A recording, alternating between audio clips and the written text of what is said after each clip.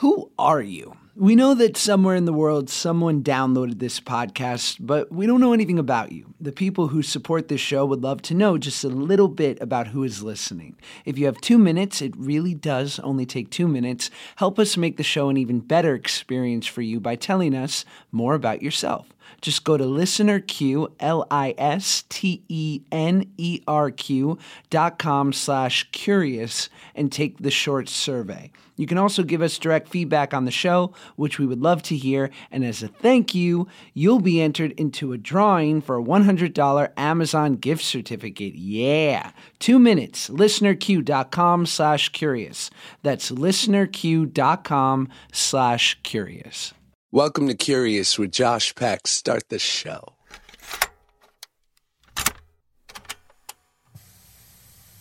Welcome back to the Curious Podcast with Josh Peck. I'm Josh Peck. It's weird saying your name when, like, in the third person. The Curious Podcast with Josh Peck. Who is that? I'm him. He is me. I am they. We are we. Fucking what? Yo, guys, welcome back. This is such a pleasure. I can't tell you what it means to me that you guys are listening to this thing that was just a dream in my heart that I believed, I figured that, like, I potentially was interesting-ish enough to maybe listen to on a weekly basis, even though it's really like you're tuning in for the interview guests. But nevertheless, it's like I had a small inkling of an idea that perhaps the way in which I wanted to execute this podcast would be compelling to you, the listener, and you are validating that, and that means a lot. God, it does. It really. Wow. What's up? How are you guys? I wish I could get some feedback, like some immediate feedback, where you could say, like, I'm well, I'm doing good, just another Tuesday. Or, conversely, you could be like, I'm not great, Josh, and I'll be honest. And I'm going to put myself out there in a big way and tell you that, shit ain't serene. My life's not exactly going to plan, but I'm trudging. I'm getting through the day as best I can with the hopes that tomorrow may be better.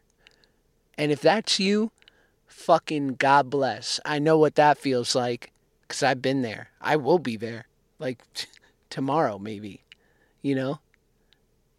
Team doing the best we can, and sometimes just not doing bad is good enough.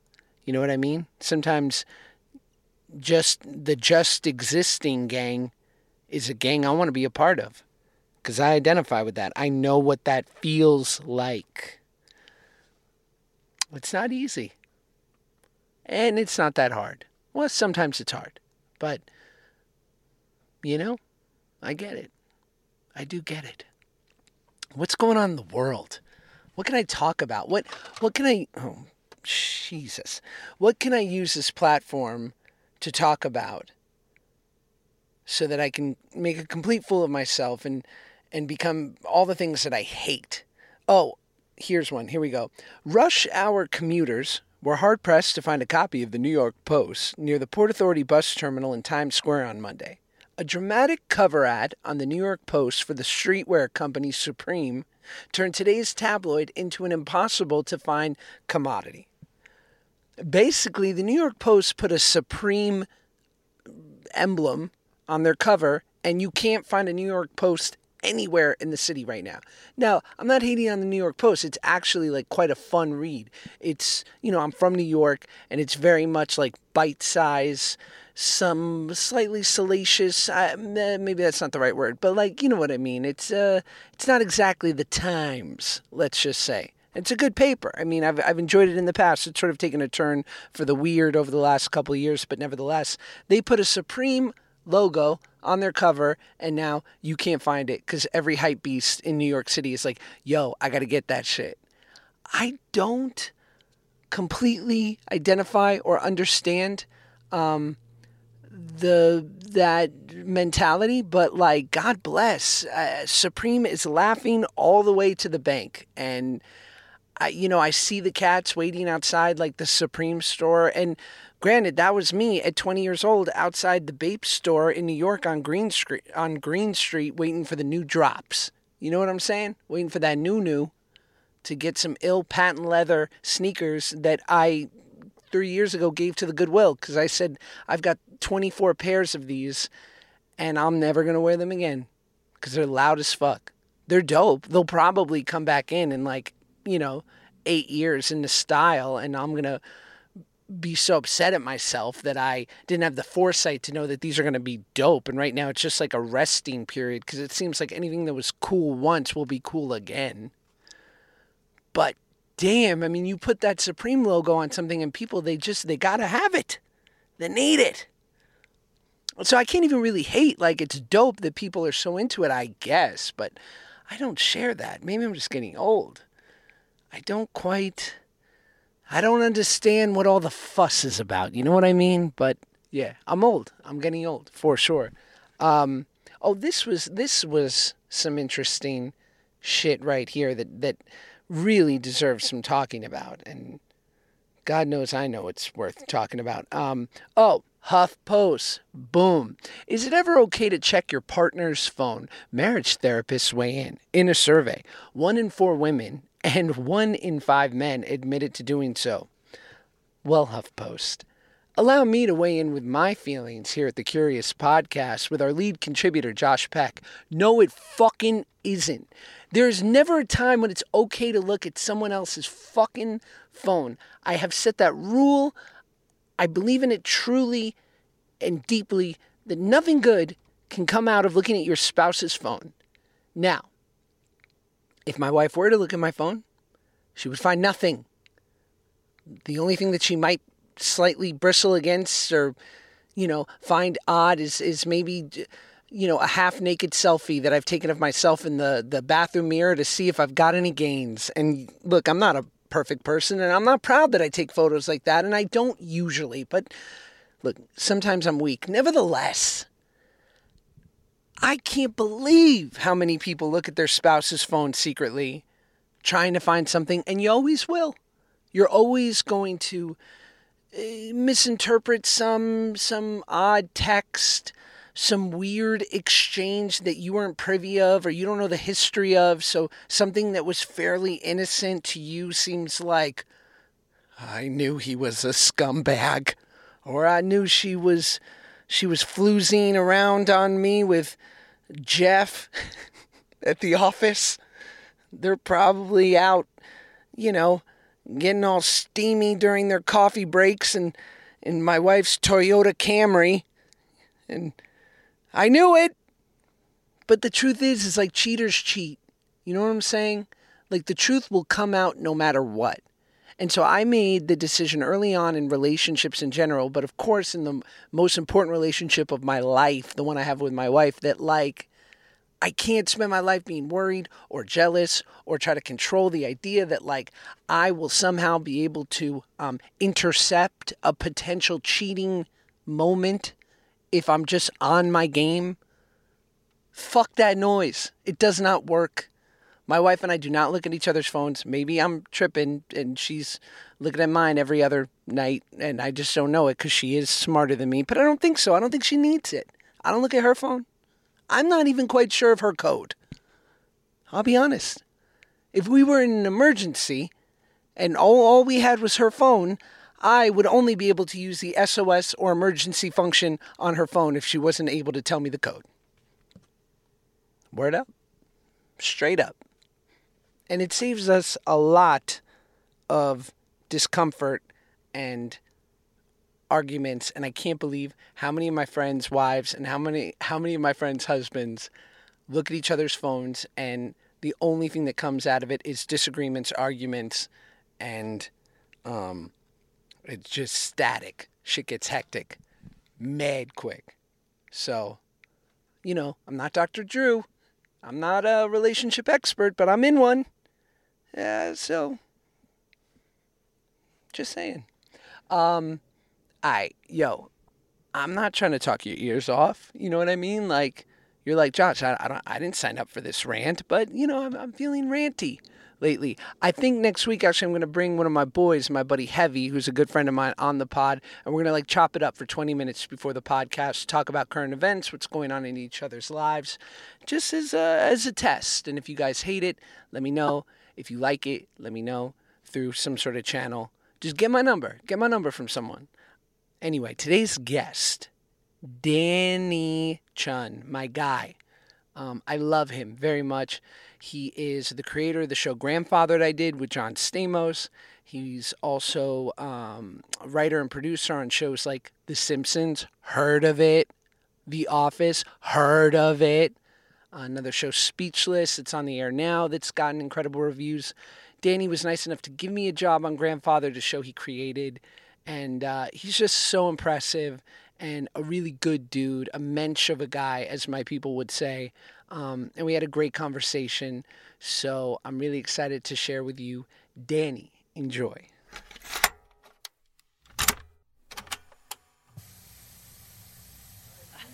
I keep the mics hot the whole time, baby. I know, yeah. You don't want to miss anything. I'm trying to get that. You never know what I'm gonna say. Yeah, right. Yeah. I want to keep it live and in dangerous. charge. It's gonna be pretty incendiary. I can already tell. Yeah. Some shit's about to get popped off. Yeah, just start with all the secrets and the salacious stuff that I can sell to the tabloids. Please, what's Steve Carell really like? Oh, the real scoop on Steve Carell is he is a wonderful person. He really seems like a wonderful person. Yeah, he's great. He's awesome. I mean, yeah, got nothing bad to say about Steve Carell. Oh, I don't want it to be true. Someone that talented and so lovely. The thing that they say, which would be really damning of you, is that the people who become famous late in life are like the most grounded about it, right, and chill about it, which means that you're a real piece of shit, I guess. Well, it's a good thing that I'm hitting this big divot in my career. Right, so you can reset. Yeah, so it's nice. I'll have the next 10 years to become a real person, and then right. 40s will be my upswing. I'm looking forward to it. Yeah. Just hold off on the inevitable delusion antidepressants. So I was thinking about, I was just trying to do some mild research, even though I know you and we're friends before we did this. And the first thing that comes to mind when I think about you is just impressive. Impressive. That was what I was hoping you would say. Is that what you're putting out there? That's the image. That's my brand. Impressive. And yet, for someone so impressive, and I'm sure you come into contact with these people all the time in our business, is especially funny people. I feel like you are the funniest person in the room and you have no need to prove it. And I find that so refreshing because amongst comedians and funny people, it definitely feels like a constant one-upmanship, right? Right. Yeah. I mean, I think that's definitely true with especially performers, people who've got that background more so than the writing background. Although there's certainly plenty of really insecure, needy writers out there too. Right. I mean, yeah. I think part of it is. I don't know how much of it is based on just who I am, being Asian. I feel kind of culturally there's a certain humility that they try to train into you, But I also think it's just part of just being a comedy writer. I feel you're constantly so self-aware of, because I'm constantly observing and making kind of micro judgments about everything I see and observations and stuff like that. Right. And I'm fully aware that other comedy writers are doing the same of me, and so for generally I try to just try to avoid being the object of someone's scrutiny too much, or just being someone's the target of someone's crazy sense of humor or something like that. So right. Generally I feel it's I'm content to just kind of sit back and be the observer rather than the focus of attention. But it does seem as though there's two types of, well, right now I'm deciding do I go Asian road? Do I go comedy writer road? Where do I go? Want to handle both. But I've noticed in just things I've worked on where it's there are two types of writers. There's the guy that's machine gun fire, doesn't self-critique that much, just wants to, It's 1 out of 10 of these is going to be, flames. Yeah. So, and then there are the guys that are a little bit more calculated and take the time to craft something. Maybe they don't get the joke count in, but the ones they get are quality. Yeah. Yeah, I guess, and I feel like I'm the latter, right? You think, is that kind of what you're? I don't. You're so interesting, right? Because it was funny. I would think about certain things with your writing, and that you were very stealth in the sense of like the joke. Your particular brand of comedy, which is the one I love, is like where jokes would creep up on you, or the setup would be you would hit. You wouldn't go in the typical direction that Right. you would think the setup was taking you, which I love. Yeah, no, that's so nice to hear. Thank you. I mean, part of it is just how my brain works. You know, I'm not like I would be terrible at improv. I Right. think I would be horrible up. I would just die up there. And Right. I don't think that's true of a lot. I think a lot of comedy writers, even if they're not performers by nature or by background, would be great at improv. But my mind just doesn't work that way. And like, so I do have to sort of take the time to think up the joke and kind of approach it and craft it in my brain before I'm ready to say it. And the other thing I would say that kind of developed this is just the fact that my first job was at The Simpsons. Right. And like The Simpsons like basically is like this crazy like joke factory. Like that's what you're doing. Like 80% of the job is just pitching jokes. Right. You know, and when I was there, you know, starting out like 22 years old, I was terrified and I was really like it's funny, I actually came in really cocky. I was like, oh, like you know, like nobody over the age of 22 is funny. I was like, I'm gonna, Right. I'm gonna blow these people away. I'm gonna like walk in here. These people who have kids and stuff, like no one's funny when they have kids. It's like, Yeah. so I was like, I'm just gonna walk in here and like revolutionize these people's conception of what comedy can be.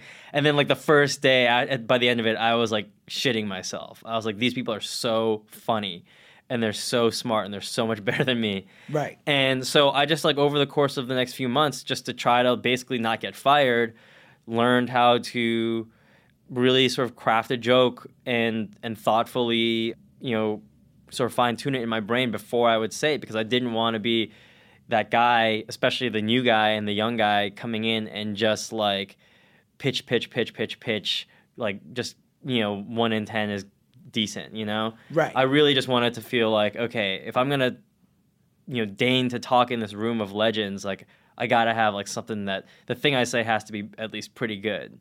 And so I would just sit there and like try to come up with something, and like, you know, probably, you know, the majority of jokes I would come up with, I would sort of nix in my own brain before I even said them. Does it quickly become, because I know like having been able to work with, you know, a few legends here and there, it's like the quicker you can humanize them, the better. You know, the quicker Yeah. and it's like, I'm an asshole, so all I want to do is find faults and be like, I knew it was all fluff and smoke and mirrors, like you're Right. just like me. But inevitably, there is a certain sensibility of like I remember with our mutual friend Dan Fogelman, and that he blessed me with 2 scenes in his movie with Pacino. Yeah. And I'm like, oh my God, like the God, you know? And Yeah. I'm around him, and I'm like, you act a lot like Al Pacino.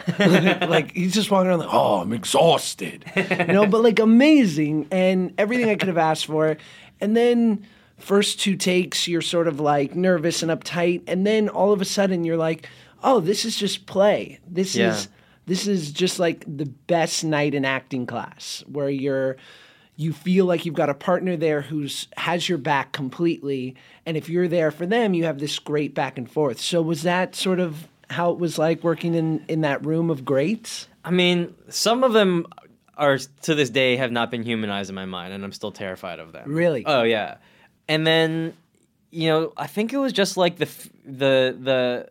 fact that I didn't really have a choice. If I wanted to stay in that room, if I wanted to have that job, I just had to get used to it and get over it, you know? Right. And yeah, I mean, certainly I'm sure that like one thing one of the writers kind of said to me, you know, after a couple months in, was just like, he, you know, and I thought he was like one of the funniest people I'd ever been around. He was like, he was like one thing you realize when you get a job as a comedy writer is that no matter who you are, 90% of what you think is funny is not funny.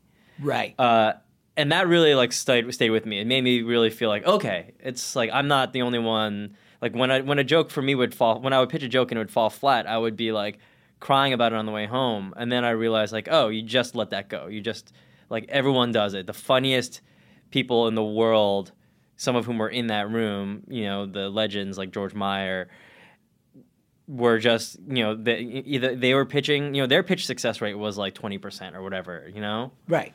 So that really taught me. But do you when you talk about your experience with Pacino, do you feel like that was your like?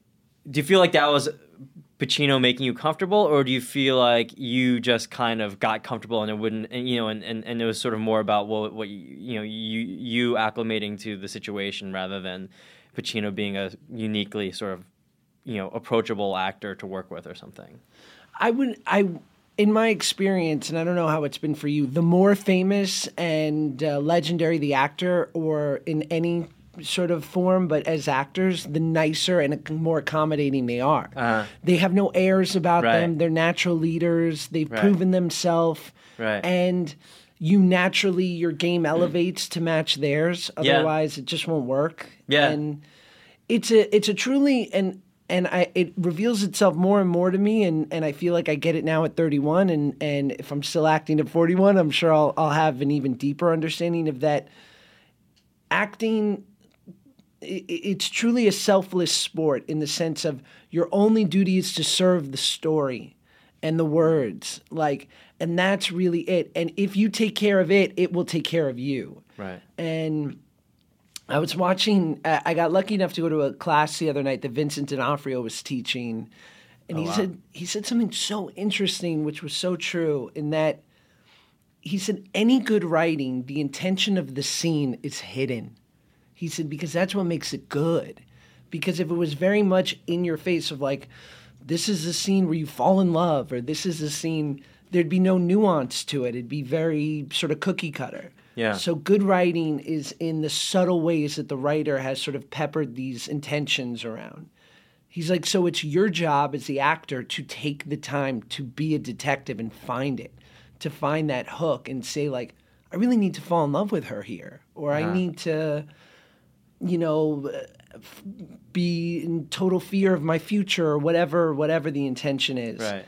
And so I found that to be sort of true, that it's if the writing is good, the writing will take care of you, but you need to take the time to figure out really what the writer's asking of you. Yeah, that's really interesting. And I think that's, he puts it in such a concise way, but I do think that's often something that we talk about in the writer's room, and I think it takes a while for writers to learn to talk this way about writing. But yeah, we'll often talk about okay, here's what the scene's about, but what's it really about? Right. Or here's what this episode is really about, and that's totally true. And even the most random example, I just saw the movie Blockers, and when you see the ad for it, it's they say it's three parents on prom night trying to make sure their daughters don't have sex, right? Female Superbad. Yeah. John Cena. What more do you need to know? Exactly. Fucking see it. But but I saw it and I really liked it. And part of what I really liked about it was that it was about so much more than that. And it was actually a movie about these three parents who are sort of panicking about the fact that their kids are growing up and they're going to leave them. And it was so much richer and deeper for that reason, And I went into it thinking it was just that surfacey sort of caper of cock blocking, right? And that's why it was to me, the rare, really interesting and good R-rated comedy. And that speaks to the point of I have a friend, a great writer friend of mine, Britt, and he always says don't forget that The Hangover is a love story amongst friends. It's about guys who really care for each other, and that you can always write a joke later, but if the heart's not there, and I think Apatow does such a good job at this, if the heart isn't there and this isn't a story that people can truly identify with, no matter what, even if it's the funniest thing, half an hour through, people are going to lose interest because they're not invested in who these people are. Yeah. Yeah. Yeah, whenever, that's why, I think most TV writers will say, the hardest thing is coming up with the stories. Right. And part of that is because, you'd think it's really easy. On The Simpsons, when I started there, I was just okay, you need stories okay, Homer goes to the Super Bowl. Homer goes to, Homer takes up skateboarding. Homer, Homer becomes a fireman. What else do you need, guys? And what I realized was, the reason that it's really hard to come up with stories is because for any of those things, that's just the surface of it. And what you really are trying to find is like, okay, what's going on between the characters in that episode where Homer becomes a firefighter or whatever.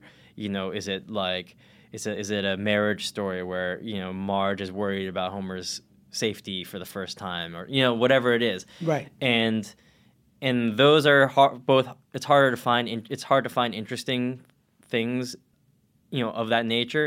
And it's also hard to find ones that you haven't done a lot before. Right. Do you think? I guess let's go back to. I want to know, like, so you grew up in Pennsylvania, and where are your parents from? My parents grew up in Korea, South Korea. South Korea, and then when did they immigrate to America? In the mid-'70s. In the mid-'70s, and then Danny comes in 1980. Yeah. Right? Yeah. And you there did you your are. research. Yeah. I know stuff. That's what's up. And so I guess and you grew up in the Poconos? Yeah. Were you the only Koreans in the Poconos? There were a couple, but at my school, there was, in my grade of like 270 people, there was one other Asian. Wow. She was Chinese, yeah. Were you guys friends? No, I hated her.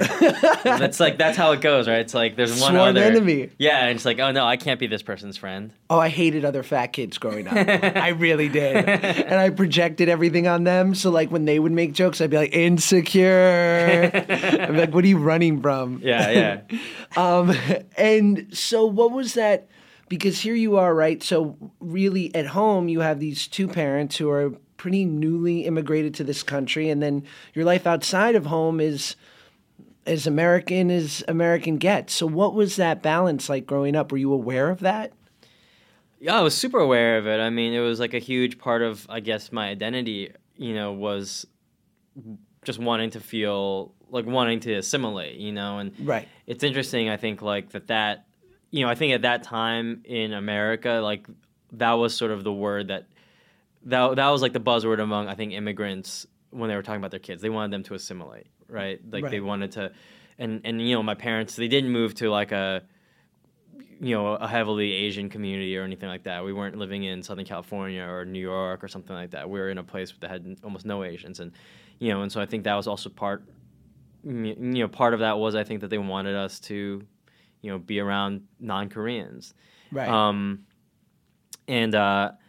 And so yeah, that was a huge part of my identity, was that sort of feeling of being a little bit of an outsider, and you know, and I think that that's probably a lot of what informed me getting interested in comedy. You know, I think that, like, so many people, there's always, like, I feel like something in someone's backstory that they can point to as like the reason they got interested in comedy, or, you know, wanted to be a funny person. Right. Some sort of damage, or some sort of, you know, some sort of insecurity, or something that made them feel different and wanting to be accepted. And I think that was probably it for me. And I did feel accepted. I had, you know, friends. I wasn't, you know, it was not a miserable childhood at all, but I was constantly just aware of the fact that I felt like I was sort of a guest.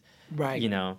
But I was happy, and I was, you know, so it was not, it wasn't traumatic. Do you think that, because I've always felt that comedy is cultivated, and it's a sense of humor is born out of it, or a sense, you know, being funny comes from usually very unfunny circumstances. And for me, it's like whenever I've, you know, been in an audition or met a guy that's like very good looking and hunkish, and he's really trying to be funny, there's a part of me that goes, I'm probably funnier than you, and that's okay. Yeah. Like, because I was 300 pounds. Right. Like, and I'm a kid actor, and I never met my dad, and the litany of other things of my weird story growing up. Yeah. But, like, I couldn't be the funny, or I couldn't be the sad fat kid. I had to be funny. Right. I had nothing to get by.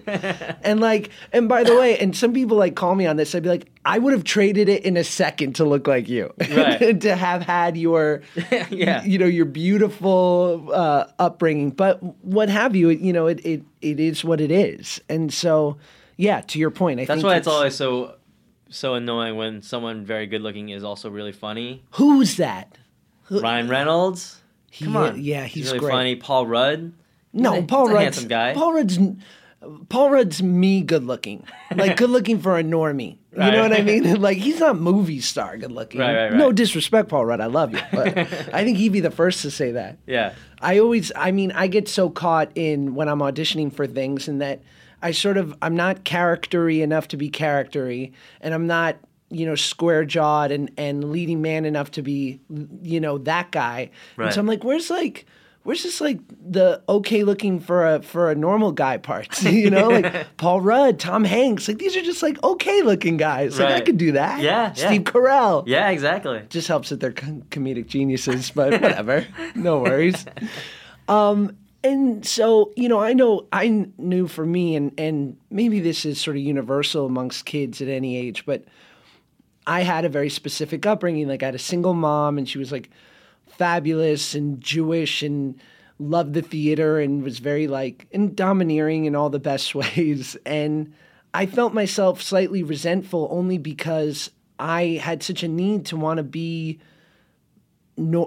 quote unquote normal, what I saw on television and just be like an athlete and go home to a very typical family life. And I didn't have that with my mom. And it's all the things that I revere and appreciate about her now with some hindsight at 31. Yeah. But at 13, I was like, why can't I just be like my friends? Yeah. Did you have any of that growing up? Were you were you ever not resentful, but a little bit of wishing that you could have what was out there? Yeah, I think so. And I mean, and I never resented my parents about it. I was never, it was never that sort of thing. But definitely, I just wanted, I didn't want my Asianness to be your identity. A thing that people would talk about. I wanted it to be like a tertiary thing. You know what I mean? Right. And it's so funny though because I think the older you get, the more comfortable you become with the things that make you different and unique, right? But when you're in middle school or something, you're terrified of it.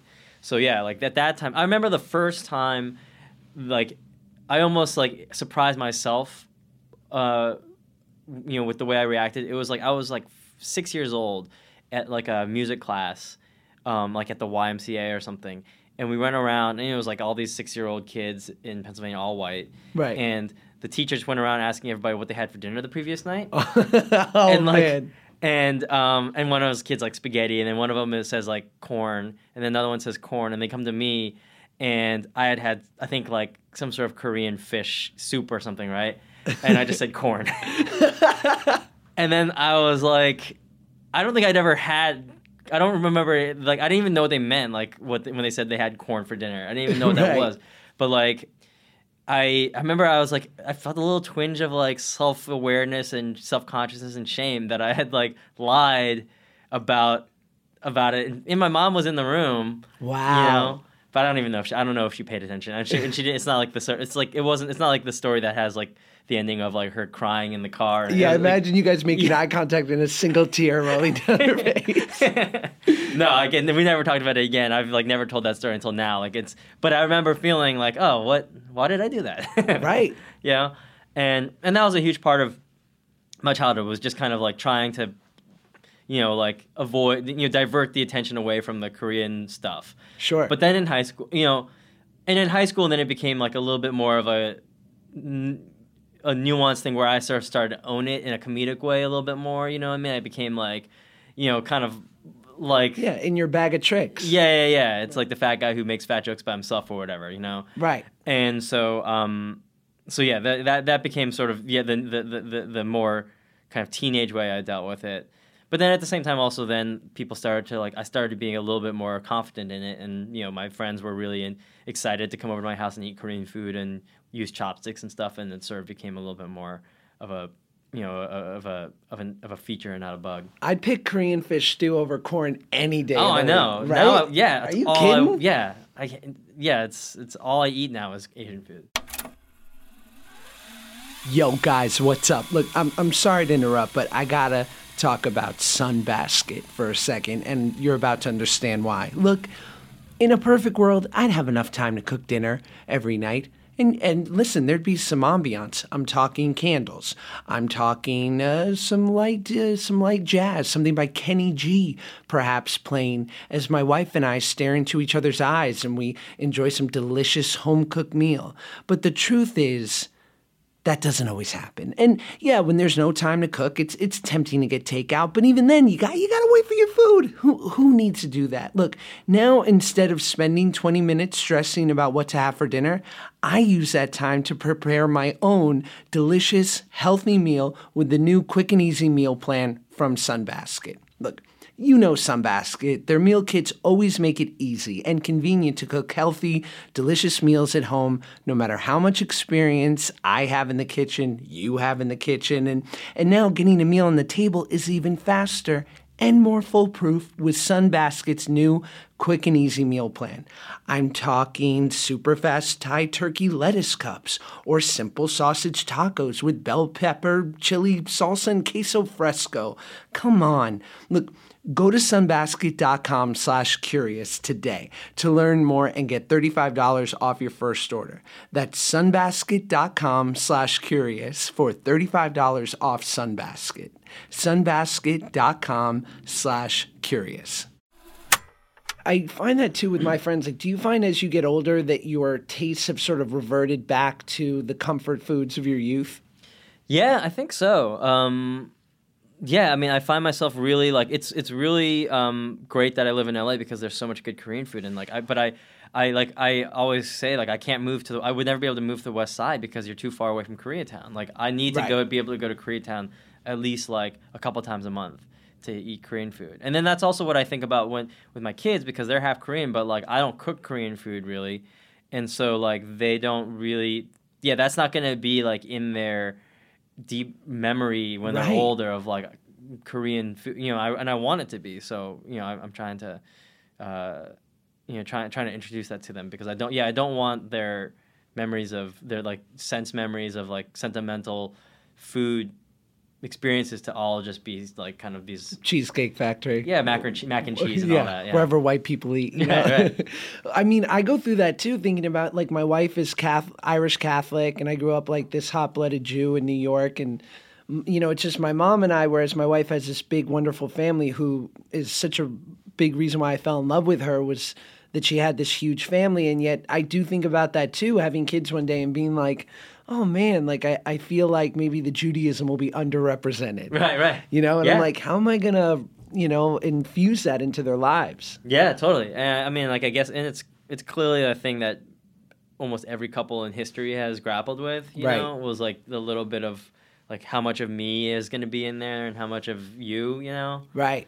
But yeah, living in America, I mean, I think that's the tricky thing for me is like living in America, like the default is American food and American culture, and and even though that's how I grew up, like I do want to feel a little bit of a Korean identity, with my kids. And this is just one more tangent, but it's one thing that I love about. I'm interested to hear your thoughts about like usually people that weren't born in the U.S. is that their kids are forced at a young age to try so many things and have a palate that's so open to, I mean, especially like Korean food, those flavors are distinct and strong, and kimchi and all these things. And then, but really from any other culture. And I feel like in America, we do things pretty bland, like tenders, mac and cheese, pasta. And I feel like if people are picky teenagers or picky adults, it was a failure of the parent to not make them try shit. Yeah, right? Totally. But the thing is, I don't understand. I don't really know which it is. Like, do kids like with all things regarding to parenting? I think a lot of people will say the kids kind of end up they rebel for a little bit, but then they kind of come home and they end up sort of wanting to recreate their childhood and bring those things back. But I know plenty of people also who just like they had a childhood where they ate like the same thing every night, and now all they want to do is eat crazy food all the time. Right. And so I really wish I knew the answer because it would really make a big difference in how I chose to raise my kids, because like I don't know, like are they going to want to be like are they going to like look back fondly on the way they were raised, or are they going to go in the opposite direction? Like it would be great to know that. It's hard. I find myself craving chicken soup way more now in my 30s as a Jew. Oh, yeah, I'm like soup, and Yeah. just like certain things. And I also think like, there is a balance, right? Because I find growing up with my mom and her friends that were all very East Coast Jewish, sort of the prototypical or the stereotypical Jewish women, but in the best ways. And I realize I'm overgeneralizing, so don't send me emails. But like, and then I think that part of me was why I was so attracted to someone like my wife, who I knew I was like, I'm going to marry a waspy shiksa, like a blonde-haired goddess who's not Jewish Right. and doesn't talk to me the way my mom does. Like, there's no way I'm ever going to marry my mom. Yeah. And that's true today. And yet then there's all these other parts of me that so hunger for the way I was raised and want to give that to my kids. I know, yeah. And so was your mom, was she born and raised in New York? Jersey. Oh, Jersey. Okay. Yeah, because the other thing I worry about is just like the connection I would have to that culture. It's really already tenuous, because Right. like I don't speak Korean very well. Whenever I've gone to Korea on vacation, it's always been with my parents. Right. Except for maybe once. And so, like when I become the oldest generation, like am I even going to be able to like recreate it if I tried? You know what I mean? Like, I don't think I would love to feel like I could take my kids to Korea and stuff, but like that connection, the connection that made it easy would be gone. Do you feel any pressure from your parents to give your kids that, or are they just kind of like along for the ride? My parents are just great about never pressuring me, even if that's what they think. Right. So I don't know. I kind of overcompensate. So like one of my kids like loves kimchi. Right. Which I think is hilarious because it's like spicy and and she just wants to like inhale it, which is hilarious. Love it. And so like I'm always like sending my parent, like they're not asking me about it. I'm just like kind of trying really desperately to like get them to like videos of your daughter. Yeah, it's just crushing showing the videos. kimchi. Yeah, because like I just want them to feel like that I give a shit, even if they don't personally. Maybe they don't give a shit. I could imagine the texts in the video, just like mom and dad were like going full chun on that kimchi right now. I know. And yeah, it's like I feel like I'm sort of overcompensating, like in some insecure way about like my own failure at being a good Korean. Like the fact that maybe my daughter will be better at it than I am would be, I think, gratifying for my parents. Right. And so your dad's a doctor, right? Mm-hmm. And so where did the creativity come from? Well, everyone always said my dad was funny, like. But he was like primarily funny in Korean, so I couldn't tell if it was true right. or not. I don't know. I mean, I think it came a little bit from wanting to sort of, wanting to make friends and feeling a little bit insecure. So that was part of it. I think I was partially, I think maybe it's a little bit of my personality to not want to have wanted to sort of avoid the cliches, the stereotypes, right. Of Asians, of like being really. I was really good at science and math, Yeah, you went to college and majored in science, right? Yeah, it was a biological anthropology, which is like it's kind of science. It's science for wimps, but like. But at Harvard. No big deal. It's not science at LA Valley College, where I took one class once and dropped out. It's our local community college in the Valley. I'll tell you more later. I just like I was really self-aware of like. Or self-conscious of being like a piano playing math whiz, Korean. Right. So I just wanted to be seen as something else. And so I remember even to that, like I feel bad. Like in high school, like I was on sort of some of the nerdier clubs, like the trivia team and the math team and stuff. And like I was like this like. I was like Allen Iverson. I wouldn't show up for practices and stuff. Damn, and tough I was just guy. like I don't really care about this. Like I'll show up for the games maybe. Yeah. But like, and I was being such a dick about it. But like, part of it was just like I didn't want to be branded as like the guy on the math team. That's awesome. So That's like how I was a tough guy at performing arts high school, And I'm like, maybe I'll go to singing class, maybe not. Like, I don't know. Maybe I won't warm up today. And so, you're one of three, right? Mm-hmm. You're the middle. Yeah.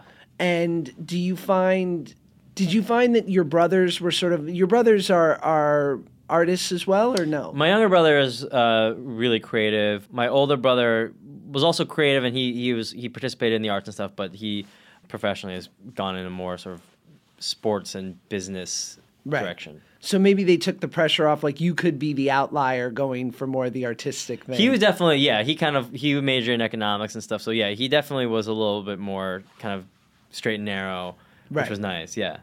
And it's funny because I asked Jeremy this, and I'll ask anyone this, but is it just fun to drop the H bomb into the conversation? I mean, I want to be able to say Harvard. I want to be able to say UCLA. And like in college, they call it the H bomb. Like, right? And they use it in the context of like talking to girls, like trying to like hit on people. Right. It never worked even a tiny bit. Not even a bit. Oh yeah. The amount that people would like mythologize the H bomb and then the practical reality of it was just a complete opposite. It's like it Right. never worked. And I think maybe like if I think maybe like now that if Jeremy he is not hitched yet. Right. And I think that like maybe now with when you're kind of sort of maybe a little more mature and you're sort of thinking about the whole picture of a person, maybe that would be a little bit more meaningful to a girl. Right. But like in college, like at a freaking at a kegger or something, like no one cares. Like Right. you're at a different school, like at Penn State or something. No one cares that some dude went to Harvard. They just like you're reading as a nerd to them, not as like whatever boyfriend material. Yeah, it's not the currency you want it to be. Yeah. And obviously there's a spectrum of funny, and it just so happens that a lot of incredibly funny, talented people come out of Harvard and the Ivy League, and then there are people that never went to college that are so inherently funny that it's not fair. Do you find, like, just as an from an outsider's perspective, I look at people that went to Harvard and why they tend to be so funny and have so much success in Hollywood is that they've been prepared with a certain expectation of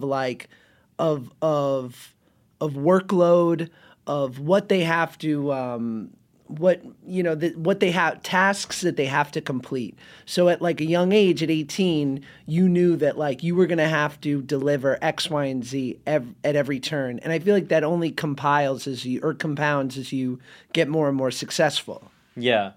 I mean, well, first I will say I think the vast majority of people at Harvard are incredibly unfunny. Right. But there are a lot of really funny people who came from there. And, I think, there's certainly a lot of people who I've met, and not just from Harvard, who, but they're like kind of smart, analytical people, and they've kind of learned to be good at comedy almost by like approaching it as math or as like a science or something. You know what Craftsman. I mean? Yeah. Kind of studying the formulas and the rhythms and sort of and analyzing what makes something funny and really applying. You think so? I think so, and really sort of Really? applying themselves to comedy the way they applied themselves previously to school or something like that. I've definitely met some people like that. And the other thing for me was just I got training in it at school, and that's not something most people get in college. When you're like 18, 19, 20 years old, most people don't have a place they can go like I did, which was the Harvard Lampoon, where you're sitting around funny people all day, pitching jokes, trying to make each other laugh, trying to outdo each other comedically. Like anything, it's a skill. It's something that you have to. It's something you have to get better at, and you get better with practice. And just the majority of people who I know who didn't go to Harvard and ended up out here, they were just like at some other college, and they just kind of felt like they didn't really fit in. They didn't have a club that they really cared about. They were really into comedy, but they basically had like one funny friend, and they hung out with that person the whole time. And then they came out here with no experience, in writing comedy, and maybe they took UCB classes or something, and that was the community, and they started to have that community that they needed, after college, which is also super important. Spending the years taking gen ed classes at SUNY Purchase. And I know, shit. yeah, exactly. Yeah. So there's so much. I think there's a reason why there's these kind of feeders and like certain schools that kind of seem to produce more comedy writers than other places. It's not just Harvard. Like Emerson or Syracuse. I know a lot of people. And I think it's because there is a little bit of a community that for whatever reason. There's a place where you could go while you were in college and like learn it and get better at it. It's encouraged. Yeah. And the Lampoon is sort of this mythical thing. So Do they do any vetting before you get into college, or is it something that once you're there, then you just sort of meet the right people? Is it like a secret society, like the Skulls? Do you have to do any sort of? It's kind of it's sort of a secretive society, but the thing Really, I was just pulling for that one, but tell me there's more. like a building. There's a building, and you're not allowed in unless you're a member. You're only allowed into the library, and then the upstairs and the downstairs are off limits. Are there membership cards? There are no membership cards. Handshakes? No. There's like you get a medal. You get like Solid. Yeah, so like I have a medal at my house. Really? If I were to wear it, I guess to the castle, I guess they would let me in without. I don't know, but I'm sure you can also buy it on eBay. Is it a gold medal? It's like bronze or something, or brass. Or something Okay, like a precious medal, nevertheless. Yeah, it has a picture of like a jester riding a horse or something like that. Yeah. Solid. But yeah, to get on, like it's a secret society, but the thing that makes it not quite a frat or or like a sorority or anything like that is that it's ostensibly a meritocracy. You can get in, you don't have to. It's not a social club. The membership is based on writing ability as opposed to like whether or not you're pretty or cool or whatever. Right. So, and thank God, because a lot of really ugly people ended up on the Lampoon, and they wouldn't have any other social home at Harvard. Is there any hazing or vetting? Are you allowed to say? Well, the vetting is there's a whole process. I mean, the whole you spend a whole semester writing comedy pieces like that are sort of in the style of the magazine, and then they have a series of cuts. So like you get whittled down in a couple of stages, right? And then finally they have an election, and and usually like a process that starts with like 100 people, ends up being weeded down to something like 4 who end up making it on at the end of the semester. Right. I just imagine like 10 skinny comedy writers like naked in the middle of the night and like getting screamed at like, what are George Carlin's dirty words? Like, there's none of that. 5 Rodney Dangerfield jokes. No. Where's Lenny Bruce from? It's really not like that at all. I mean, and like, yeah, there's no, there's not really a whole lot of like, I guess there's some like kind of comedic scholarship going on in that building, but really it's mostly just a place where people go and like fuck around and right, and kind of learn by doing. There's not like a lot of like, I mean, there's always like a couple of people who are these like weird like students of comedy, the way sort of like Sam Levine's character on Freaks and Geeks, is like right. a little bit of a weirdo who's like obsessed with Gary Shandling and stuff like that. Right. But no, there's for the most part it's just like a bunch of like misfits who just want to like get drunk and be idiots and like pull pranks and and get in trouble. Be funny. Yeah. Do you think? Was there a part of you entering into, obviously your first gig being The Simpsons and having that workload be revealed to you, where you're like, oh, I've been doing this for 4 years already. Like this is, I can hang with this, because I imagine that Harvard would require you to be, operate at a certain level at all times, whereas I, just from the outsider perspective, watching sort of the grind of a TV show and having to churn out pages every day and have episodes ready, I mean, the workload's immense. Having gone to Harvard, I think, or any sort of rigorous school, like, yeah, I guess that's good training for, for any sort of job that's arduous and grueling. One of the biggest things that jumped out at me when I went into my first professional writing job was this idea that you have to be funny every day. You know what I mean? Like, right. Most people, I think, who are creative types or, musicians, artists, or whatever, especially when they're younger, they just feel like, like I'll do it when mood strikes, or like when right. the muse arrives. Reveals, you know what I mean? Yeah. It's like, so like working on a TV show, especially, it's a little bit different with movies because you're kind of on your own a lot of the time. But like with TV show, you show up every day and you start writing a funny show. And like I think the biggest skill that differentiates sort of the amateurs and the professionals in comedy writing, at least, is the comedy professionals can do it every day. They summit it they show up to work, they clock in, and they're funny. You know what I mean? But would you gauge yourself having days like Monday through Friday? Would 3 of the days be a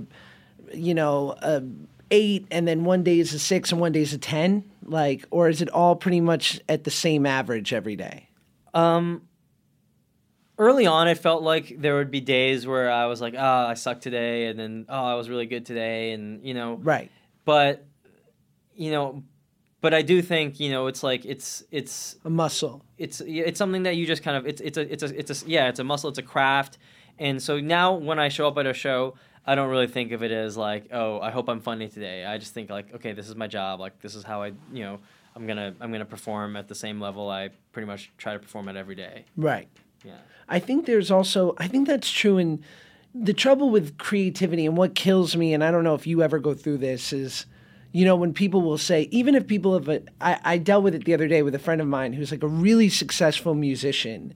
And he was like, I'm going to try acting. And I was like, what the fuck? I'm like, first of all, I don't need any more competition. But I'm also like, you know, I think the reason why things like being a lawyer or a doctor is so revered is because it bars entry, because it requires so much work. Right. Like, so no one's flippantly being like, maybe I'll try law. Yeah. Or like being a doctor. It's like, no, it's going to be, you know, that's going to be 10 years of your life. But with something creative, a creative endeavor, the romanticized way it's portrayed is like just one day it all clicks and the planets align and all of a sudden you're great. Yeah. Right? Yeah. And that kills me, you know, because it's so to the contrary. It's just it's a lot of trudging like anything else. Yeah. Yeah. And I think that's, you know, something, it took me a while to learn. Of course, there's always the exceptions, you know, and that's really frustrating when you see that. Right. Someone who's like first scripts is incredible. Kind of you. I mean, no, your first not. job out of the gate being my first Simpsons? job, but yeah, no, I mean, I don't think like if when I dig up the old scripts I wrote, they're a mess. Right. But yeah, I mean, there's always exceptions. But yeah, I mean, and so also so much of like at least writing for TV and comedy and screenwriting is like the stuff that's not being funny, the other parts of it, you know. Coming up with the stories, the structure of it, writing characters well, writing dialogue well, and all that stuff. And that stuff, you know, that's the sort of stuff that you can definitely learn. I'm not sure how much you can learn to be funny. Like if you're not, you know, I think you can learn to sort of be funny-ish or like, you know, be kind of like you know, I think you can learn to be sort of adjacent to funny. Yeah, like kind of simulate funniness, witty in a way, but yeah. like, you know, but also that's like pretty close to what I think the definition of a hack is, right? You know, but like truly funny people, I don't know how much like they can just like learn that by sitting in a room and just like watching and trying harder. You know what I mean? Right. There's certainly I think there's funny people who don't know how to like channel it into jokes or into scripts. You know, like they have it in them, but they haven't really figured out how to kind of like recreate it. And also there's plenty of really funny people, just like the funniest person you've ever talked to in your life, but then like as writers, like their scripts are not funny. You know what I mean? Right. And like I think you can learn to channel it into the script, but yeah, there's not a lot of people I've met who I was like, I don't know if they're very funny, and then like 2 years later, like they're hilarious. Right. It just sort of emerged. Yeah. No, I think that's so right, because it's funny. It was something that D'Onofrio was saying in the class the other day of to the effect of like, with all creative endeavors, there is sort of this thing, and I know it, where you can do a lot of work on a scene and prepare, but inevitably sometimes you'll have a magic of the first 2 or 3 takes where it's really flying, and you're like, yeah, that was good. Yeah. Or like you walk out of an audition, and you're just like, oh, I'm so glad that went well. I wasn't sure. Yeah. You know? And yeah, totally. That's so interesting. Yeah, because like, I think, some of it is just like, it's because it's still creative. So there's no like, at the end of the day, you can't quite analyze exactly what makes it great, you know? Right. And I think, and that's why so many people's process, like in making comedy, is like they want to play or they want to have it feel loose and natural, and they just want to kind of find something. Right. You know, and like, Apatow is famous for that, of just kind of messing around on set and throwing out different things and just kind of letting them improvise, because sometimes magic happens. But you seem, from my recollection of when we were working together, you seemed a little bit more, you were open to that, and something that I like, you were like, I've spent a good amount of time making sure these beats work.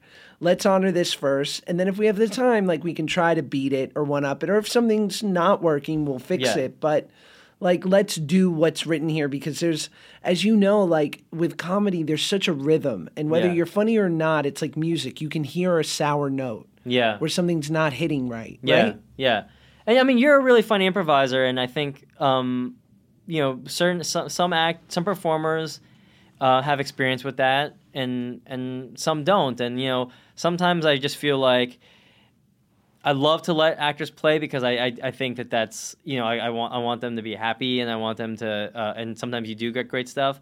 But a lot of the times, I mean, like I've certainly worked with actors who they're not comfortable with that. They don't, Right. That's not how they work, and it's just rare that in the business of making TV shows, you have a limited amount of time. So like, if you've got a cast, not saying that this was the Grandfather cast, but just hypothetically, if you've got a cast where they're just not improvisers by nature, do you really want to like use up a quarter or a third of your takes on just stuff that almost never is going to end up in the show, right? Right, of course. The other thing is also like, and I probably am a little too attached to sort of the way that the lines sort of are sort of interlocked with each other, Right. But sometimes in improv, like you'll throw out a little piece of dialogue or a little piece of a line that is actually, in my opinion, important. You know what I mean? Right. Like, we needed that part, and that's. So sometimes, like, I'm a little afraid of improv for that reason. It's like, because, like, there's two things that are actually really important to get across in this scene, and when sometimes in improv, like, that gets thrown away. Right. And to serve the joke for the moment. Yeah. And I think certain writers are a little bit more loose and on the fly, and they can sort of try to adapt to it or something. But, a lot of the times, in my experience, like, you just end up being like, well, that was a funny joke, but it really kind of destroys the episode right. in some way. But we're not going anywhere special now. I mean, The Office was like, Carell, one of the greatest improvisers, alive, and then Ed Helms, also incredibly good. So, and then and Rainn Wilson, even though he wasn't from that background, really funny. Krasinski, so and Ellie Kemper, and so really funny improvisers. So in those ones, we would often let them really play because they were just funnier than us sometimes. Well, and I imagine too, it probably there was a lot more playing going on season 5 than season 1, right? Yeah, I don't know. Yeah, I would imagine. Yeah, I wasn't there early on, but yeah, I think at a certain comfort level, the characters. You sort of everyone's in a good a good vibe. Totally. And it also it's the style of the show, and I think that the show, The Office, kind of started to write a little bit more towards a framework where you could play within it. You know what I mean? Right. Like the lines maybe weren't written in such a kind of a precise, tight way that you couldn't undo any of it. You couldn't like unzip it or else it would all fall apart. I think it's also, I was listening to Sorkin interview the other day, and they sort of nicely said, "You love your words." Right. And he was like, "Yeah." And he said, "There's not a lot of rooms for yas and buts or uhs." Yeah. In my writing, he said, because I like dialogue that sounds written. He said, because there's a musicality to it. He said, because I grew up with musicals and theater where it's all on the page. Right. And he said, I might have a payoff at beat 20 that needs to be set up in beat 5. And if you're not working towards that or you veer off, then all of a sudden 20 becomes, it doesn't land. Right. And so I think there's definitely a balance, and I think what's been sort of on trend as of late, and Apatow is the best example of it because he sort of created that, is put two funny people in a room and run the cameras. Right. But then sometimes I think it's easy to sort of lean on and just say, well, something will come out and we've got the time to shoot it. Yeah. And sometimes I think it comes across where you're like, was this scene really written? Or right. was this kind of just sort of edited together as best you could? And when I think about that, I also sometimes I wonder, I've never been an actor, but I think part of also why like those scenes where it feels like they were just playing and it feels like kind of, and you get the sense that maybe it was improvised, like part of what I think my theory would be about why those are appealing is also just because acting is really hard. Like acting natural or real, but being really faithful to the script, it takes a lot of skill, right? And it's not so a lot of times I feel like those moments just are more fun to watch because they really were being natural and real. You know what I mean? Yeah, they're organic. Yeah, and so even sometimes I feel like maybe the scripted joke was funnier but like you're willing to sacrifice that because this moment just feels light and real and normal, and it doesn't feel like two people sort of acting and sort of in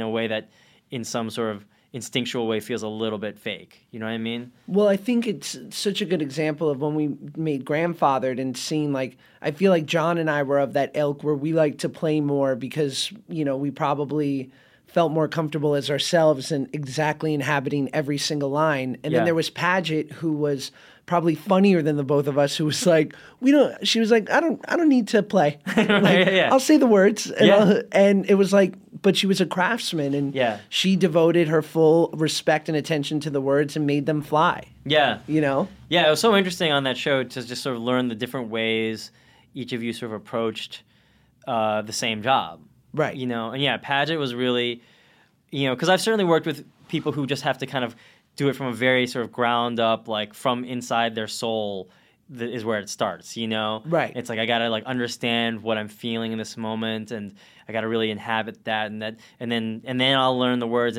but if the words don't feel consistent with that, then I'm gonna have to change the words. Like I'm not gonna, I can't say this line, Like I've worked with actors who's like, I can't say this line, it just doesn't feel right. Right. And that happens. And like Paget, who, I agree, he's like incredibly funny, incredibly talented, like one of the greatest people I've ever had, worked with on a show.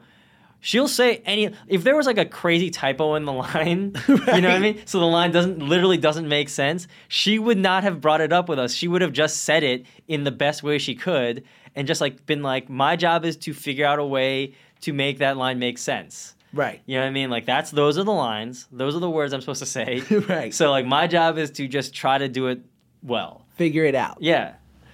And do you think that, I'm interested to know exactly because, and I guess this is me revealing something as far as, so you were nice enough to cast me on Grandfathered. Thank you again. You're welcome. I'm honored. I was waiting for that. I feel so lucky. And Grandfathered was where we got to meet and how I got to, see greats like you and Jeremy sort of at work. And so the character that you had written for that I was lucky enough to play was slightly or maybe majorly influenced by your younger brother, right? Or a lot of it, yeah. In the beginning, early on, yeah, and then it kind of adapted more to sort of, we kind of wrote it more towards you as we got to know you, but early on it was sort of kind of based on him.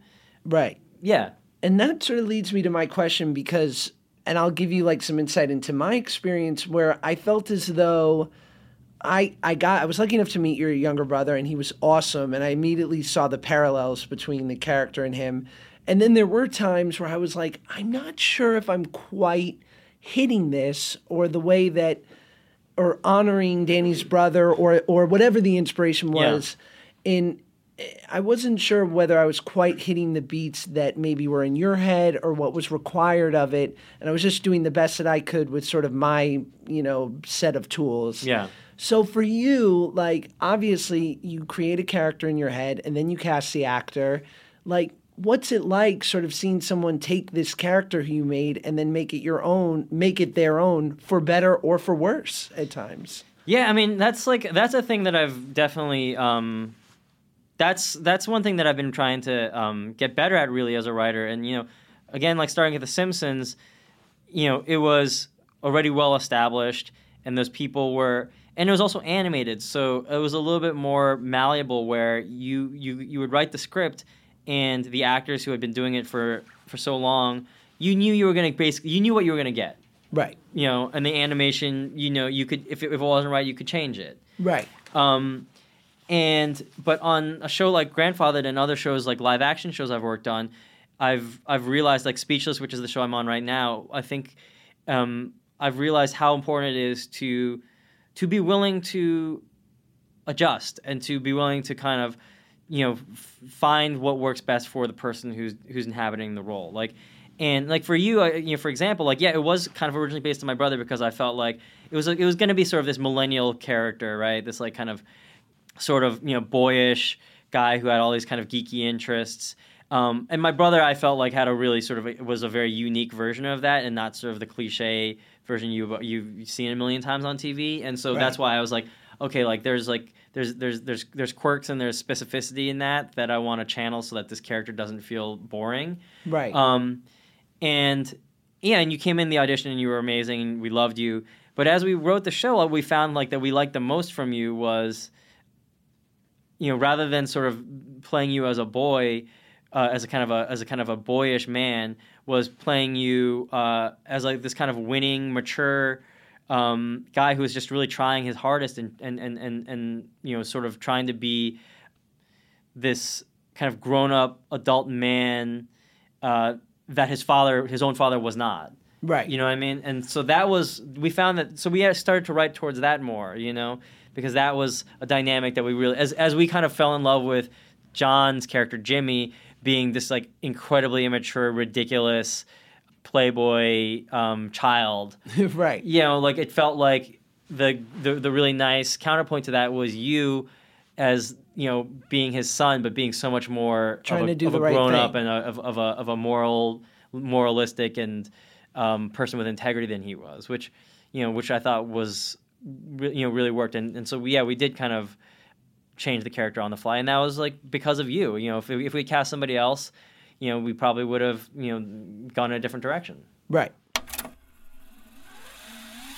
Yo, what's up, guys? It's Josh Peck. I mean, I know you were just listening to me, and now this is like a weird interjection, but just stick with me for a second. Did you know that every single episode of Curious is now on Spotify?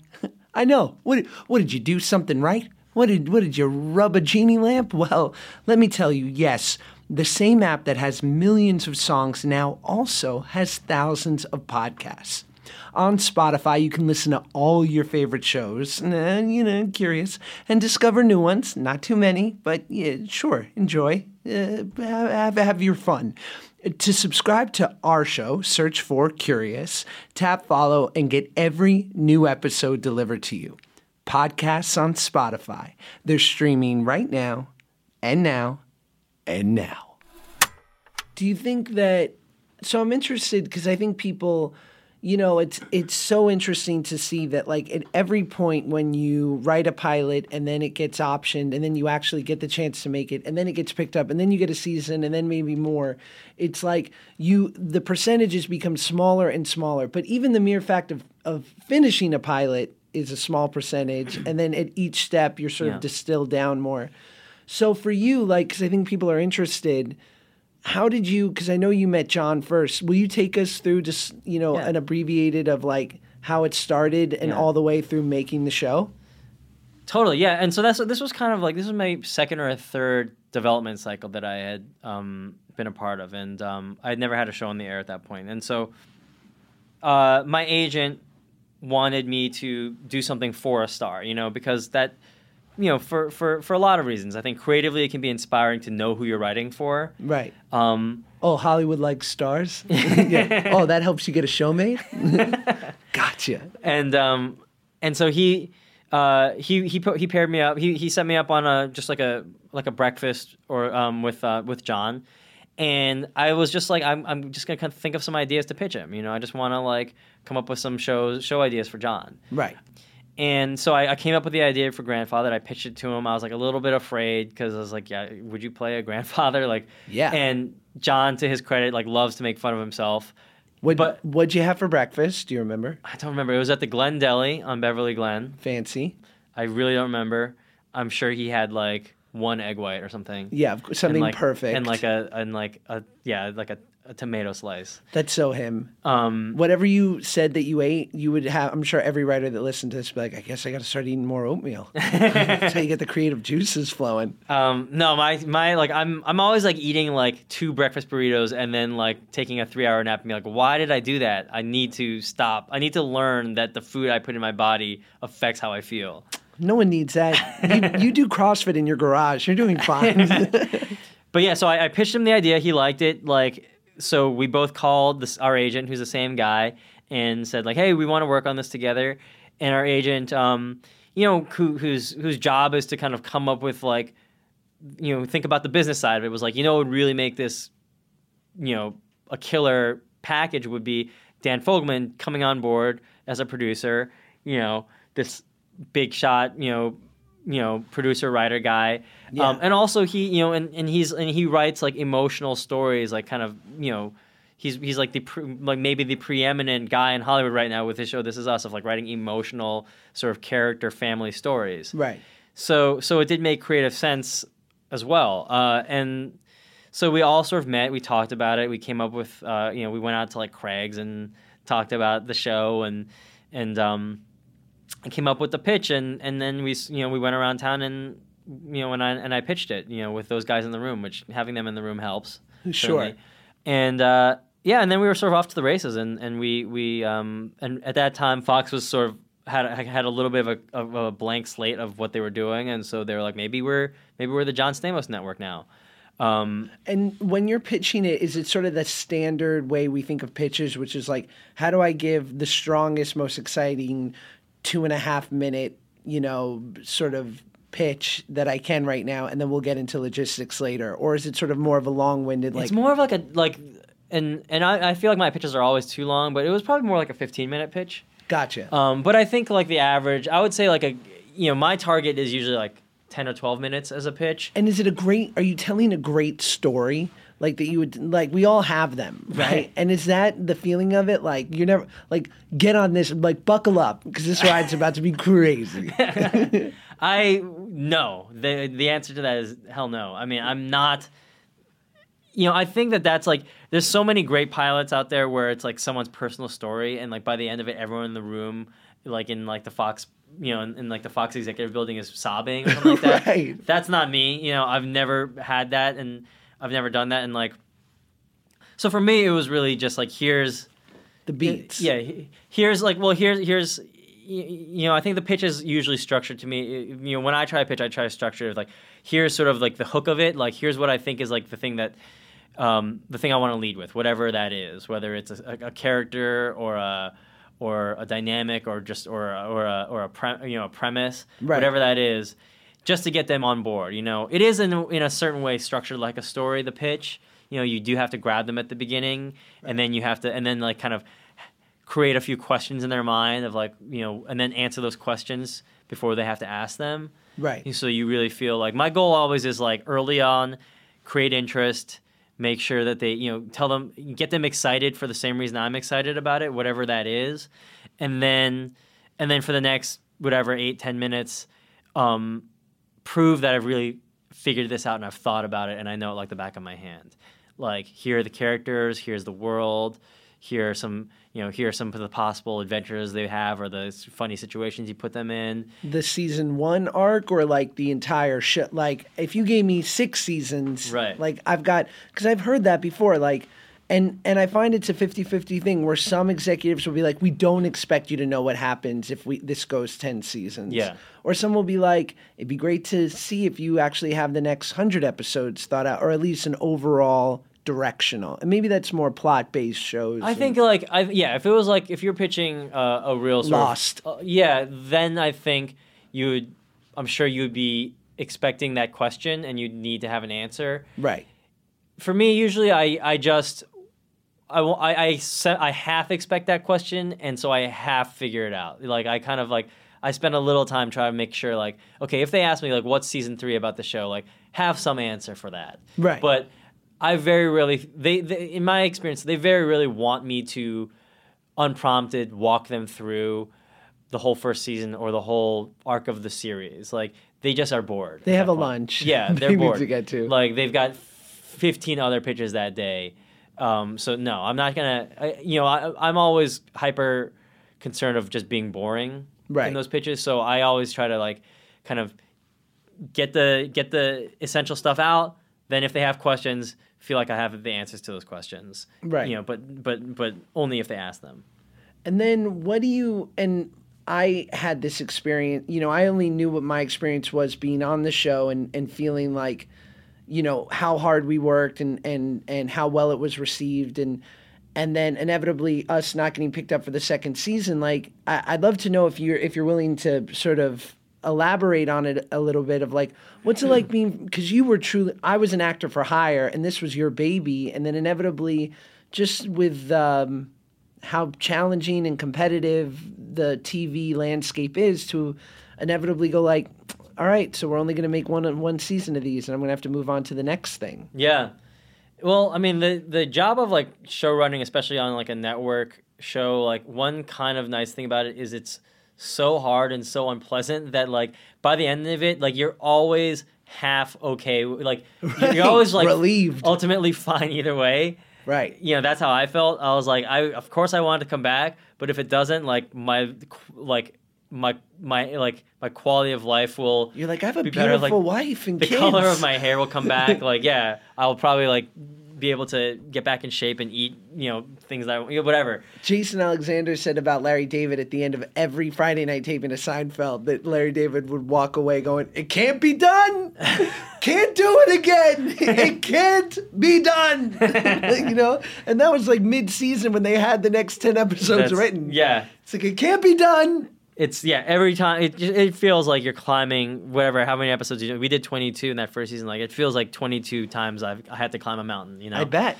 But like, yeah, it's difficult, but like I'm realistic about the state of like first of all, it was not my baby in the way that some shows are someone's baby where it's like this is about my family, you know what I mean? Sure. So I had a little bit of distance in that way. I think like I'm on a show Speechless right now that's really based on the creator's life and and I think for a long time, he resisted doing that show because he knew it was going to be so raw and so personal for him that for it to go wrong or for it to, be unpleasant in one of the billion ways it can go wrong. Right. He would have been really sort of damaged and hurt about that, and it would have taken a lot to get over that. So for me, I had a little bit of that distance, thankfully, but it still was, obviously it was really tough to feel like you put in that much work and you have all these people who you've employed and you love them all and you want to keep it going and you want to keep telling more stories and you're having fun. And by the end of a season, often you feel like, oh, we finally have it figured out. I hope we can do some more because like it's going to be so much easier the next time. Right. So yeah, all those feelings, but like I'm realistic. It's like I've been on shows before, where that I was happy about. We were proud of the show. Didn't get picked up because that's the Things state of you TV, couldn't control. and that's the state of TV right now. Like I've been on so many shows where the ratings were borderline, and then the show does not come back, and the next season they come out with a bunch of new shows, and the ratings are worse. Right. You know what I mean? That's just because of the overall way that TV's going or whatever, and the way that the ratings are not necessarily sort of reflective of how people watch TV nowadays. And so I wasn't surprised, I was braced for it because like they drag it out for months. They give you plenty of time to think about it and right. and get ready for it.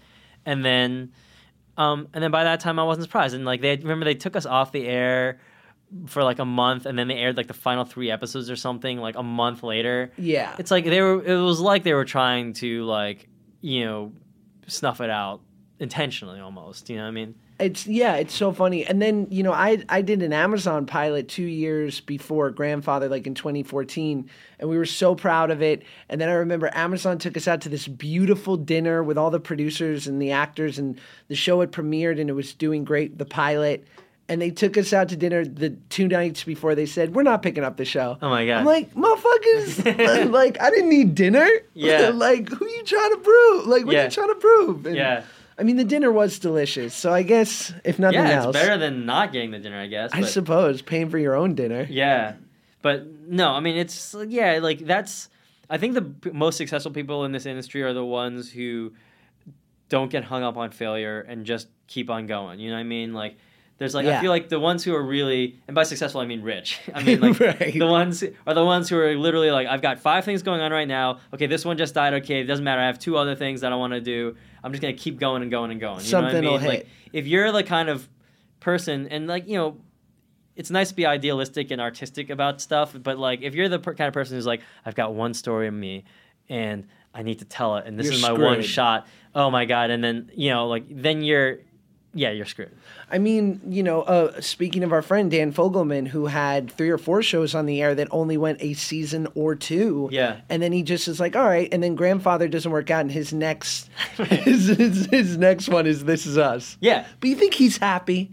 Right, yeah, no, that's true. Good point. Yeah, he's probably miserable. Yeah, exactly. Success. Yeah, heavy is the head that wears the crown, right? Yeah, exactly. Yeah, it's not good. So, okay, my last 2 questions, because I don't want to keep you here all day, and because I'm an actor, and I've always wanted to ask this question of anyone who's been in the decision-making seat. And I asked Jeremy this. When you're sitting and you're auditioning actors, you're testing actors, what do certain actors do when they walk in the room where you go, you're not the guy? Like an immediate thing where you're like, fuck off, you're not the guy. What was Jeremy's answer? Jeremy's answer was that if you're not off book, that if there's not like a certain appreciation for at least the writing and the rhythm of things, if you're really attached to the paper. Uh-huh.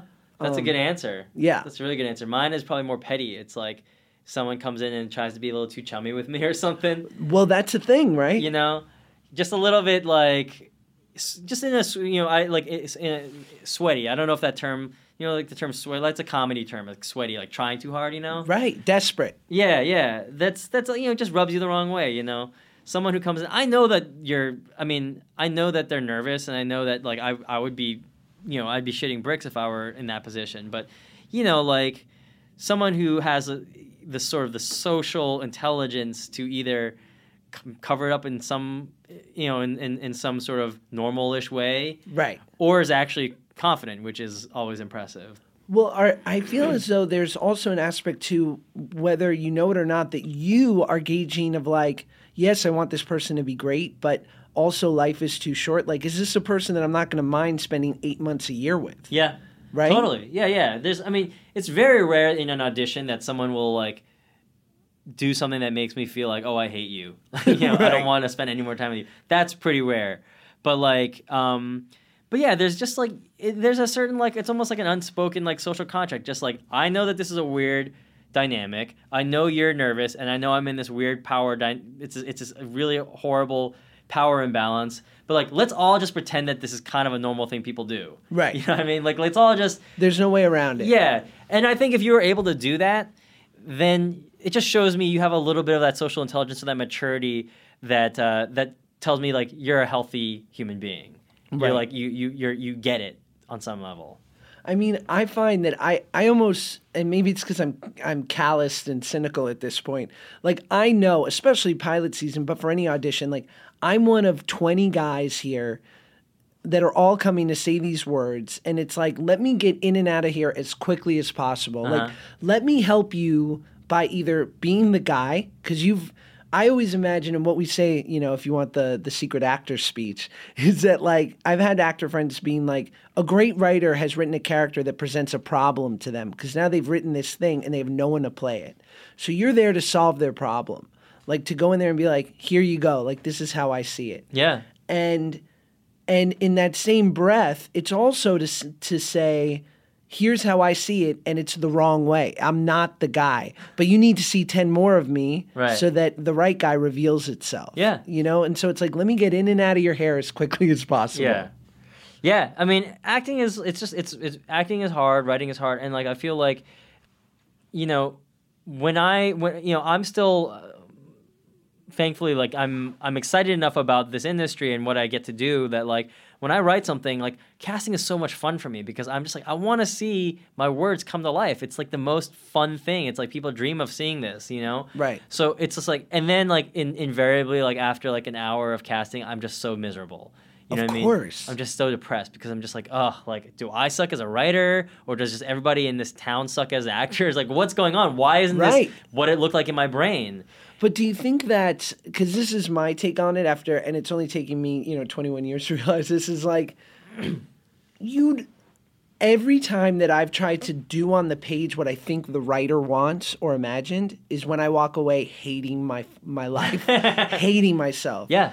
Every time that I read it and I go, I'm going to serve the writing, and yet I have an opinion on how this should go, and I'm going to craft something. Yeah. Maybe it's right, maybe it's wrong, but I'm going to have the guts, the courage of my conviction to present this. Yeah. Because I found more times than not that the writer or the director, they don't know exactly what they want. They want you to show, like, give us something that we can attach our wagon to. Yeah. There's almost always a really obvious way to play it. Right. You know what I mean? And so, like, rest assured, I've seen that 15 times already. You know what I mean? And so, like, yeah, it's really fresh and exciting to see someone come in and, still understand what the lines are about, but just do it in a way that feels like, oh, this is this is different. I like this. You know, like they found something that just feels different. And that's just what like interesting acting is to me. You know what I mean? Like that's like the first time I feel like I noticed acting was like Mark Ruffalo and You Can Count on Me, where he played this character and like this kind of slackery character, but he had all these like weird ticks and nuances where I was just like, oh, this is like so like I was like a teenager. I was almost confused. Like, is this guy just like, is this a documentary? Like, what is going on? Like how come he's like being so interesting right now? Right. You know what I mean? And and it wasn't like in a sweaty or overdone way, but I was just like, feels like authentic and surprising, and he's and like and it just wasn't obvious at any points, Right. And that was really so you sometimes when you get that, and like I think you did that, and like Paget I think was both of you I think like kind of brought something different. But then there's also times where like, especially in comedy, where like there's just a certain way I wrote these jokes, and like why can't anyone hit the jokes? Like being able to hit a joke is a skill that a lot of actors don't have. Right. And it's a hard, comedy's hard, right? So like just as another example, like Kelly Jenrette, like who was Annalise. Yeah, who was also like one of the leads of the show. Like she got cast just because like she did it exactly the way I had saw it in my brain, and like nobody else had to that point. We had seen dozens of people, and she was the first person who was like, oh my god, that is what I thought it was in my brain. So I think it can work either way, and especially I think in comedy sometimes it's just the precision of being able to hit the jokes. But yeah, like with you, when it comes to like inhabiting a character and sort of interpreting dialogue and creating a character from it, like yeah, you were certainly that, and Paget. And so my last question is will you take us quickly through your process as a writer when you're approaching something new? And like, is it, do you thoroughly outline things? Do you just beat around an idea for a couple months and talk it ad nauseum? And then like, how do the words inevitably get put on the page? It used to just be, I used to not have a system, but yeah, for the last few years, like I have, again, sort of learned that like, this is a craft. Like there's a right way to do it. It's like, it's not, even though you think of it as like, I'm a writer, I'm just doing something, I'm making shit, I'm being creative, like I can do it however I want. Bukowski at the typewriter. Yeah, exactly. Yeah. My process tends to be like, I'll just think about it a lot. Like write down notes, like anything, whether it's like a character or a joke or a moment, a surprise, whatever. I'll just like think about all that stuff. And then I'll start kind of outlining it in a very vague, sort of broad way, and that's when I use index cards usually, unless, if I have that at my disposal. I'll start sticking up index cards, and it'll just be like, a handful of index cards per act. Right. So it's you're not going deep into the moments of each scene and every beat of the scene. You're really going into like, they meet, they hate each other. They get stuck in the rain together, and now they start to, get along or whatever, Right. Just the big moments, and then the act breaks. Certainly, I have to know what the act breaks are. Right. And then once I feel like I have that, sort of like the story in terms of like index cards at that level of depth, that's when I will write a proper outline, and I'll basically each index card will turn into a scene. Right. Or something, and that'll be like a paragraph on my word processor. And once I have an outline, then and I feel really strong about it, ideally I won't start writing until that has happened. And the thing that usually happens though is like I hate outlining so much that like I'll outline it halfway, or I'll do like a really kind of rushed outline, and then I'll start writing, and then I'll be like so happy, just like clicking away on my typewriter, writing, and then like I'll realize, oh shit, I should have outlined it better because this I'm stuck. Right. So like the lesson always is like outline, get the story rock solid, and then just write it into a script and like and basically dialogue it out and find the jokes, and that's the most delightful part of the job. But almost invariably, because outlining sucks so bad, I just want to start writing the jokes. And then I realize, like, oh, the story is completely flawed. I have to start over. Because outlining's so unsexy. It's not fun. It's the Damn. worst part of it. Yeah. There's no movie about a great writer who just spends the entire movie outlining, I know. like sorting the beats, Yeah. figuring it out, saving the cat. Yeah. Damn it. It's a good book. Danny, thank you, dude. You're my guy. This has been amazing. This is great. My first podcast. This is Really? Oh yeah. Don't do any more after this. I Just promise mine. you I won't. Please. Because I was very nervous the whole time. You killed it. I don't think I had fun. You didn't? No, it was great. You seemed No, I love hanging out with you, and the fact that there were microphones, I was just like, these are just these two, whatever. It's just We'll people catch get up. to see the world gets to see how much fun I have chatting with my guy Josh Peck. Well, I will reveal that in your email when I asked you to do this, you were like, "I'm sort of terrified," Yeah. and then I was like, "No, don't worry, it's gonna be great." And so none of that came across. I'm telling you. Oh, good, thank you. Yeah, you're very comfortable, and you got a La Croix out of it. I know, I got a free LaCroix. That was great. We've got some high end I got drinking. to charge my laptop on one of your outlets. That Whatever was awesome. you need. Yeah. My power's your power. It's one thing I did talk to Jeremy about the litany of snacks that every writer's room has. Yeah, It's yeah. just disgusting. That's horrible. It's the only thing to look forward to in a writer's room is, in the dog days of figuring out how to write episodes, Yeah. is like the great lunch and dinner that's coming. Yeah. It's so you get such a weird relationship with those snacks too, because like there's also like you get really sort of like annoyed when you see someone who's not on the staff like taking your snacks. Totally. And even though you didn't pay for them, they're Right. free snacks, but you just see like, who's that person? Why are they taking our granola bars? Yeah. Get out of here. What are you, a PA? And the other thing that's disgusting to me is when I go to a different show and I see their snacks. Yeah. There's something so sickening to me about thinking about their hands reaching into these, and these kind of like, there's like rolled up bags of Doritos that don't have a clip on them. Right. I just like, I find it, and then like little residue of like hot sauces, like in like a little ring of hot sauce on the counter. I just for some reason I just find it's disgusting. Yeah. Or like, you have the Costco peanut butter pretzel brand. Right, Like, yeah. You don't have the Trader Joe's one. Like, Yeah. And to me, that's like this losers. like means like it's because I'm a better writer than you. Right. It's because like higher end they snacks. shell out for the like the store the name brand. Yeah, we're doing just fine over here. Yeah. Enjoy your roll golds. Thanks, dude. Yes. So happy to be here.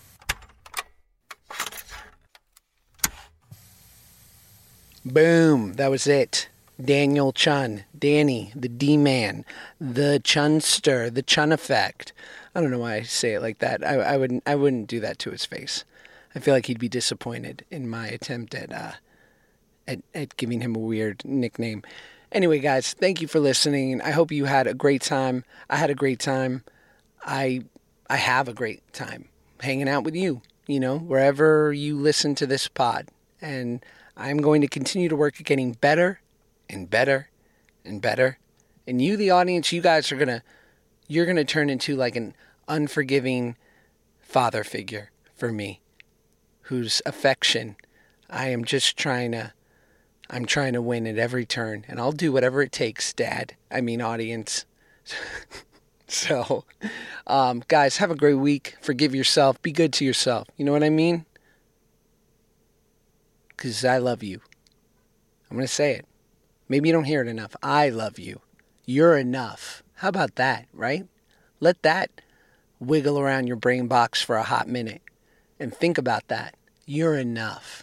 Yeah. And you're doing the best you can, and that's enough. Oh my God, what the fuck? Yo, guys, thank you again. Have a great week. See you next week. Okay?